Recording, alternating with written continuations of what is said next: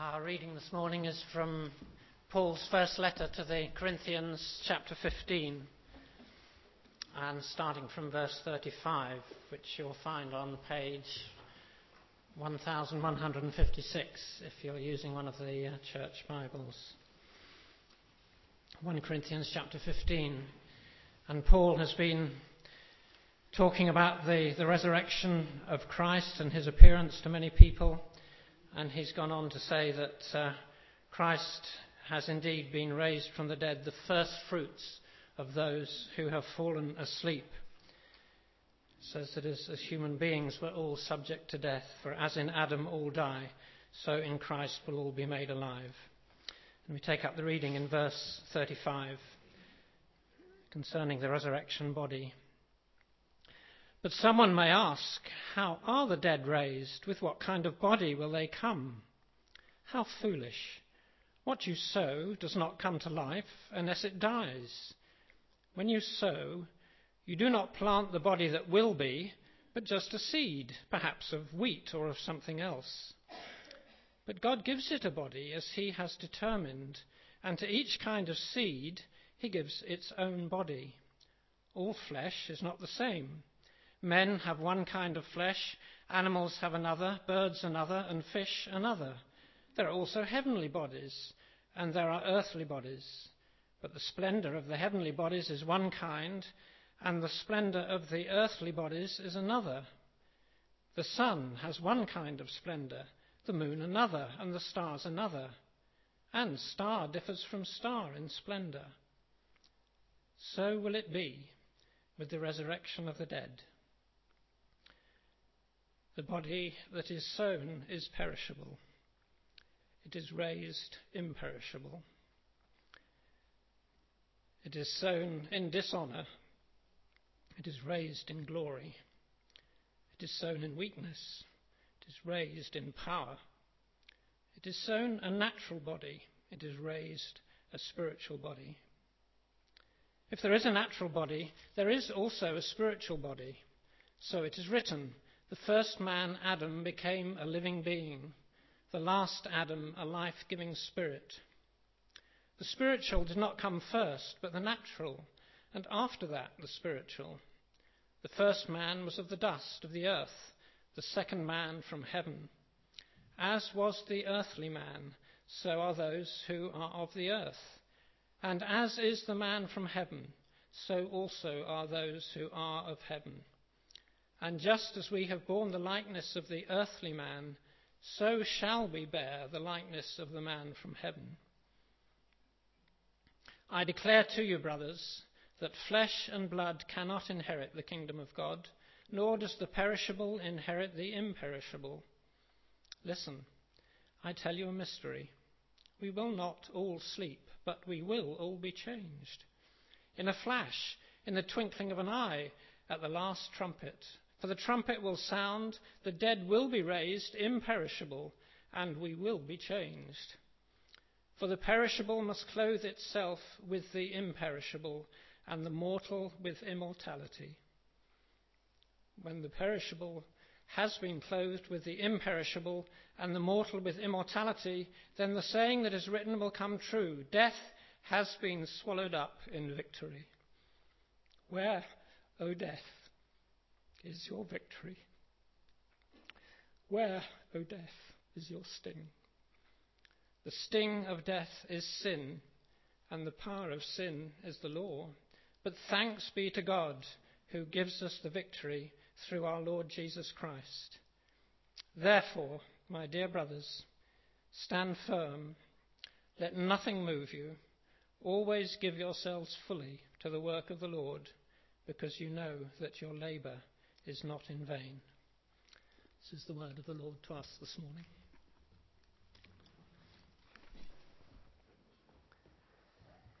Thank you, Philip. We're starting a new sermon series this morning on aspects of humanity, what it means to be human, which we'll be looking at the first chapters of Genesis. Genesis is such a foundational book to the whole of our belief. Not only does it help us to formulate answers to issues of environment or issues of sexuality, It above all helps us to understand God, helps us to appreciate both his power but also his love. But of course it'd be wrong to preach on Genesis this morning in the abstract, detached from where we are as a church emotionally and spiritually. We are all reeling from the sad death of much loved sisters in Christ. And we want to know what God has to say to us in this situation. One of the memory verses that the children learned last week in the holiday club was the final verse from the first chapter of Genesis, chapter 1, verse 31, which, referring to the creation of people, says, God saw all that he had made, and it was very good. It was a perfect world, and yet because of man's sin, it became a world that was imperfect. A world in which pain and suffering are commonplace. A world in which we will all one day face death. And so we're going to start with Genesis 1, but we're then going to move on to 1 Corinthians 15 and try and answer questions which Paul tried to answer as people came to him and said, is it going to get any better? And what we'll be reminded of there is hopefully that both this world in which we live and these physical bodies in which we live are temporary. None of them will last. But we are promised that one day we will receive new bodies which will last forever. And we will live in a new, recreated world that will last forever. Let's start by considering the world as God made it, as recorded in Genesis 1, where we see that creation shows the glory of God. And the first thing we notice, if you turn back to Genesis 1, as we read the story of creation, is that the author doesn't appear to be wanting to give us a scientific explanation of how the world was made. After all, it was so important how the world was made, then he wouldn't have spent 12 chapters in Genesis talking about the story of one man in particular, Abraham, and just one chapter telling us about the way the whole universe was put together. Now, what is more interesting telling us about here is something about the person who made it, God. God is mentioned 44 times in this first chapter. Let's just turn to the first few verses here of Genesis chapter 1. In the beginning, God created the heavens and the earth. Now the earth was formless and empty. Darkness was over the surface of the deep, and the Spirit of God was hovering over the waters. And God said, "Let there be light." And there was light. God saw the light was good, and he separated the light from the darkness. God called the light day, and the darkness he called night. And there was evening, and there was morning, the first day. These first few verses, we learn an awful lot about God. That before anything else, there was God. He's not caused by anything, but it was he himself who caused everything to come into existence. And look at how he does that. He speaks. He simply says, "Let there be light," and there was light. He's a God of power who causes things to happen at his command. What exactly does he cause to happen in these verses? Well, first of all, time. I mean, the universe was created, and so time was created. Space. He created the heavens. Before there was nothing there, but now they are there. He did that out of nothing. How else do you explain where things came from? Mass. The earth was formless and empty, and now it is real. We live on a real planet. The conditions for life: light, water, an atmosphere. We're not aware that these conditions exist on any other planet. And he fills this earth with plants and trees. It says he creates the sun and the moon. And in verse 16 it says, well, he also made the stars. I think those 5 words must win the prize for the greatest understatement of all time. He also made the stars. Apparently there are 200 billion stars in our galaxy. There are 100 billion other galaxies. The nearest galaxy to us is Andromeda, which is 2 million light years away. And it says he also made the stars. And yet, on this one tiny planet called Earth, he chooses to create the conditions for life. He fills the waters with fish, the air with birds, and the land with animals. I think our appreciation of the world around us has increased dramatically over the last 40 or so years with improvements in camera technology. We used to have wildlife at one, but the latest TV documentaries such as Planet Earth and the recent one called The Wonders of the Solar System have allowed us to see parts of the world we never even knew existed, animal habits that we were never aware of.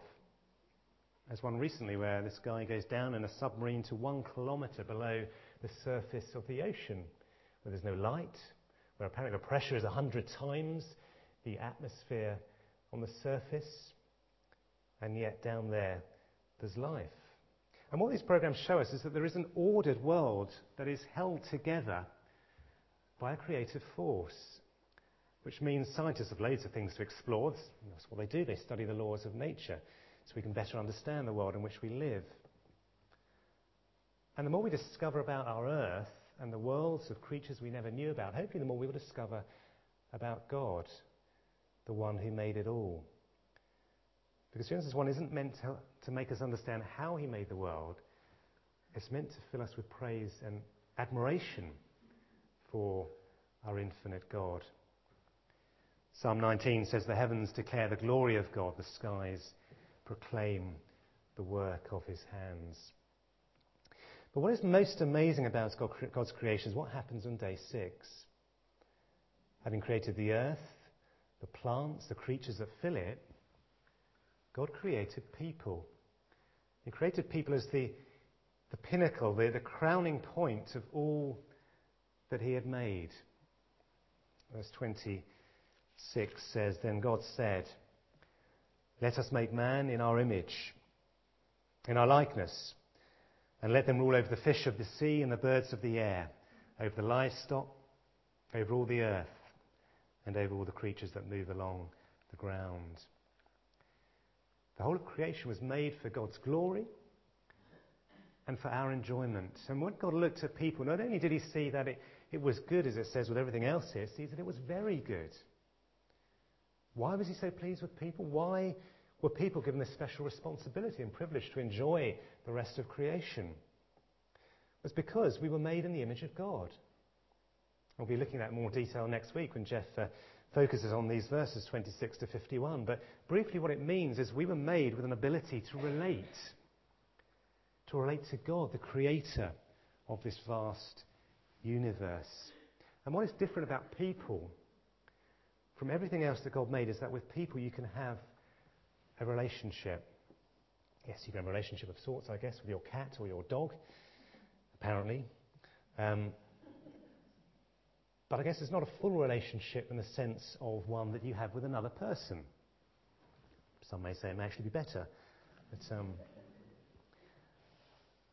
I don't know how many of you know Mark Ashton. He was the pastor of St Andrew the Great Church in Cambridge. He died 3 weeks ago, died of cancer. But he wrote this article before his death, and it appears in this month's edition of Evangelicals Now. And he wrote, "More than all the rich experience of material things on earth, I realise that it is relationships with people that matter most. And it will be leaving people that will hurt most at death." But he carries on, "My death may be the event with which my physical life on earth ends, but it will also be the moment at which my relationship with Jesus becomes complete." He says that relationship with Jesus is the only thing that has made sense of my physical life, and at my death it will be everything.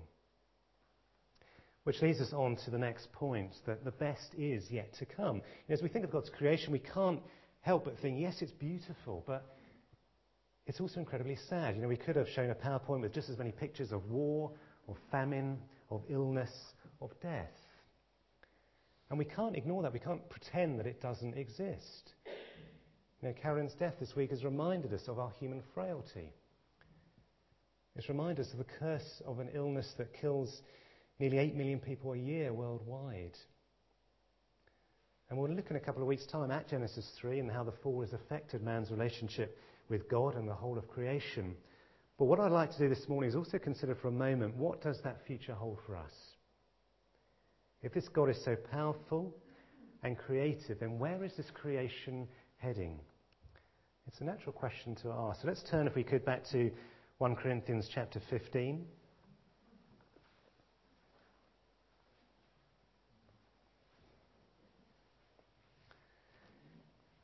And it says there in verse 19 of 1 Corinthians 15, if only for this life we have hope in Christ, we are to be pitied more than all men.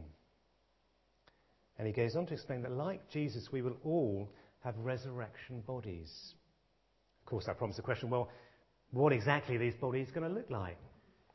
And the way Paul chooses to answer that question is by first emphasizing it's quite normal for something in God's creation to die before it comes to life again in a different form. The example he takes is that of a seed. He says, you don't take a beautiful plant and you cut it off and plant it in the ground because it will just die. No, you plant the seed, and what comes from the seed, miraculously, is a new plant. A plant that is similar to the old plant, because that's where it came from. Our earthly bodies will die, whether it's after years of debilitating illness, or whether it's a young, healthy body killed tragically in an accident. We cannot enter the new earth with those bodies, but they will be the seed for our new resurrection bodies. And so we can expect to retain something of our personality, of our individuality that makes us who we are. We will recognize each other in heaven. After all, we don't plant tulip bulbs and get daffodils. Unless, of course, like me, you don't really know your bulbs very well. I once planted what I thought were bluebells in a nice wooded area of the garden, which I thought would look lovely, until these tulips popped up, which didn't quite have the same effect I was looking for. The new body will be similar, but it will also be different. God will give us new bodies of his choosing with their own distinctiveness. Look at what it says in verse 39 here.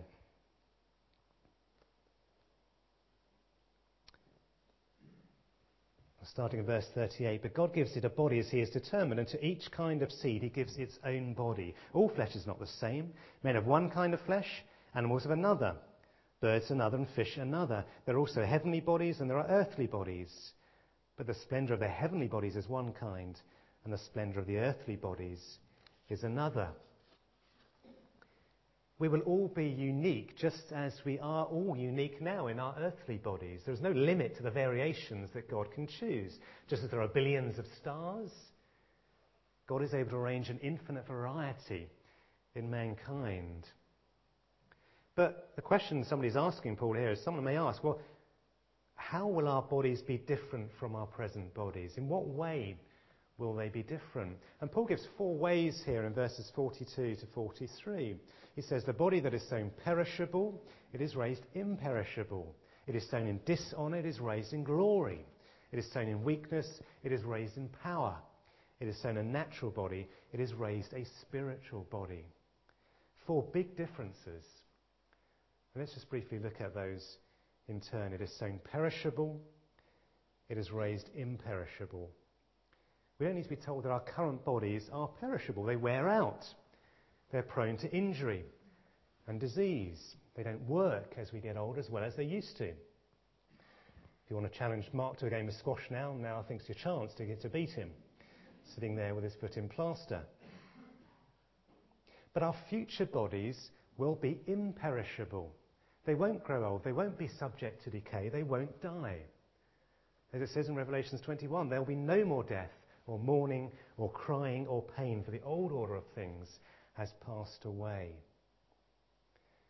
It is sown in dishonour, it is raised in glory. What does that mean, to be sown in dishonour? Well, it means that whether you have a lavish state funeral like the President of Poland recently, or whether your body is put in a mass grave, as with some of the victims of the earthquake disaster in Haiti, ultimately there is no difference. In death, all the status and riches of this world count for nothing.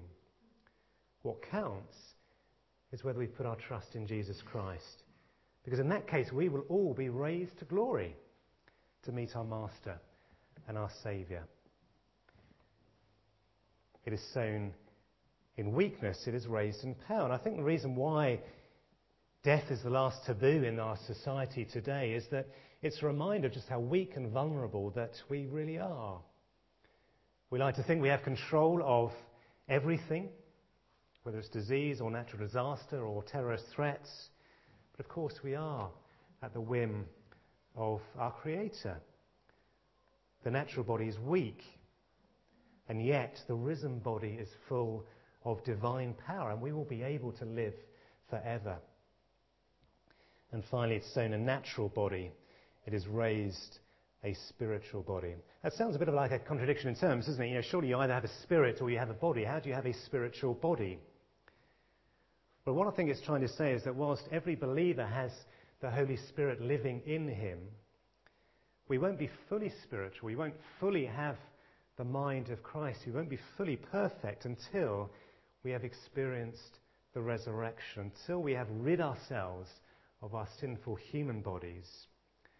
And then there'll be no trace of sin left in us. Then we will be fully spiritual. So our new bodies will still be physical bodies, resurrection bodies, but suited to the spiritual life of the world to come. And that is why Paul said in his letter to the Philippians, he said, our citizenship is in heaven, and we eagerly await a Saviour from there, the Lord Jesus Christ, who by the power that enables him to bring everything under his control will transform our lowly bodies so that they will be like his glorious body. It is sown a natural body, but it is raised a spiritual body. And as it says in that verse, it is Jesus who makes the change possible. It is he who said, I am the resurrection and the life. He who believes in me will live, even though he dies. And whoever lives and believes in me will never die. Jesus makes it possible for us to be raised to life because he himself went through that process. Having died on the cross, he came back to life. He conquered death. And that is why we can say with Paul here, death has been swallowed up in victory. Where, O death, is your victory? Where, O death, is your sting? The sting of death is sin. The power of sin is the law. But thanks be to God, he gives us the victory through our Lord Jesus Christ. And that is how it is possible for us to inherit the kingdom of God. That is how it is possible for all of us to be changed, for the dead to be raised, because Jesus has been victorious over death. But you can only share in that victory over death if you put your trust in Jesus Christ. Jesus says, he who believes in me will live even though he dies. He says, whoever lives and believes in me will never die. And then he asks Martha this question. He says, Martha, do you believe this?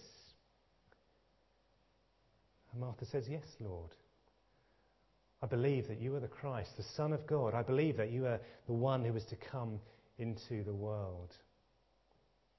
And it's only if we believe that Jesus is the one who can change us, who can breathe new life into us through his Spirit, that we can look forward to a glorious future with a resurrection body. It's a question we all have to answer. Do you believe this? Well, what if you already do believe that? If you've already made that decision for Jesus, how does this passage help us today? How does the fact that we can look forward to new bodies when we die help us to live in the present? We're going to the end of the explanation of Paul here to verse 58. Paul concludes with, therefore, my dear brothers, stand firm. Let nothing move you. Always give yourselves fully to the work of the Lord, because you know that your labour in the Lord is not in vain. Stand firm, he says. There's many ways in which we can lose our footing. Maybe if we're suffering physically, if we feel trapped inside a body that doesn't do what we want it to do, we feel it's not going to get any better. And if you're someone who used to be very active, then I guess that must be even more difficult. But if we have the reassurance that our bodies will get better because one day we will receive new bodies, then that is a tremendous source of encouragement. that in the eternal scheme of things, 10, 20, 30 years of physical pain and hardship may become more bearable. But what if we're okay physically, but we're struggling spiritually? We may be worried about our own death. We're beginning to question ourselves whether God can really bring us to life again, whether He can really give us a new body. It just seems so difficult to believe. And if that is you, I'd say, well, look at the detail of the world around you. Listen to the birds singing. Listen to the bees buzzing. Be filled with wonder at the huge variety and power at work in God's creation. And if He can do all this, then surely He can recreate our bodies. He can give us new bodies. Surely He can recreate the world in which we live and give us a new world to live in. But also, as we've just celebrated at Easter, Jesus is risen. Death has been swallowed up in victory. And so we can be confident in His promise to return one day. And what if we're struggling emotionally, as many here are, with bereavement, the loss of someone very dear to us? If we know they were believers, we know they've gone to be with the Lord, we know they've gone to really the best place that they can be. And we can look forward to seeing them again one day in glory. Stand firm. And secondly, give yourselves fully to the work of the Lord, because it says you know that your labour in the Lord is not in vain. And it's when we're confident of the future that we can devote our energies to making the most of the time in this world, knowing that that time is very short. And knowing that we're storing up for ourselves an eternal reward. When you speak to someone who has had a serious illness, it makes them value life much more. It makes them not want to waste it. Paul said in his letter to the Philippians, he said, I desire to depart and be with Christ, which is better by far. And yet he also said, if I'm to go on living in the body, this will mean fruitful labour for me. There was no point for him remaining in this body if he was not going to use that time wisely in the Lord's service. So let me leave you with the question, how much are we making the most of our short time in this world? God has put us in an amazing world. The wonders of creation are meant for us to praise God. We, as human beings, are the pinnacle of His creation. But the best is yet to come. Death is not the end. Death is but the beginning. We don't know exactly what our new bodies will look like in that new creation, but we do know here that they will be imperishable, they will be glorious, they will be powerful, they will be spiritual. And I hope that word this morning may either draw us to Jesus Christ and encourage us to put our faith in Him, maybe for the first time, or it may reassure us in our faith if we are worried about our own death, or if we are grieving the death of one close to us, because death has been swallowed up in victory. So a moment of quiet, and then I'll pray.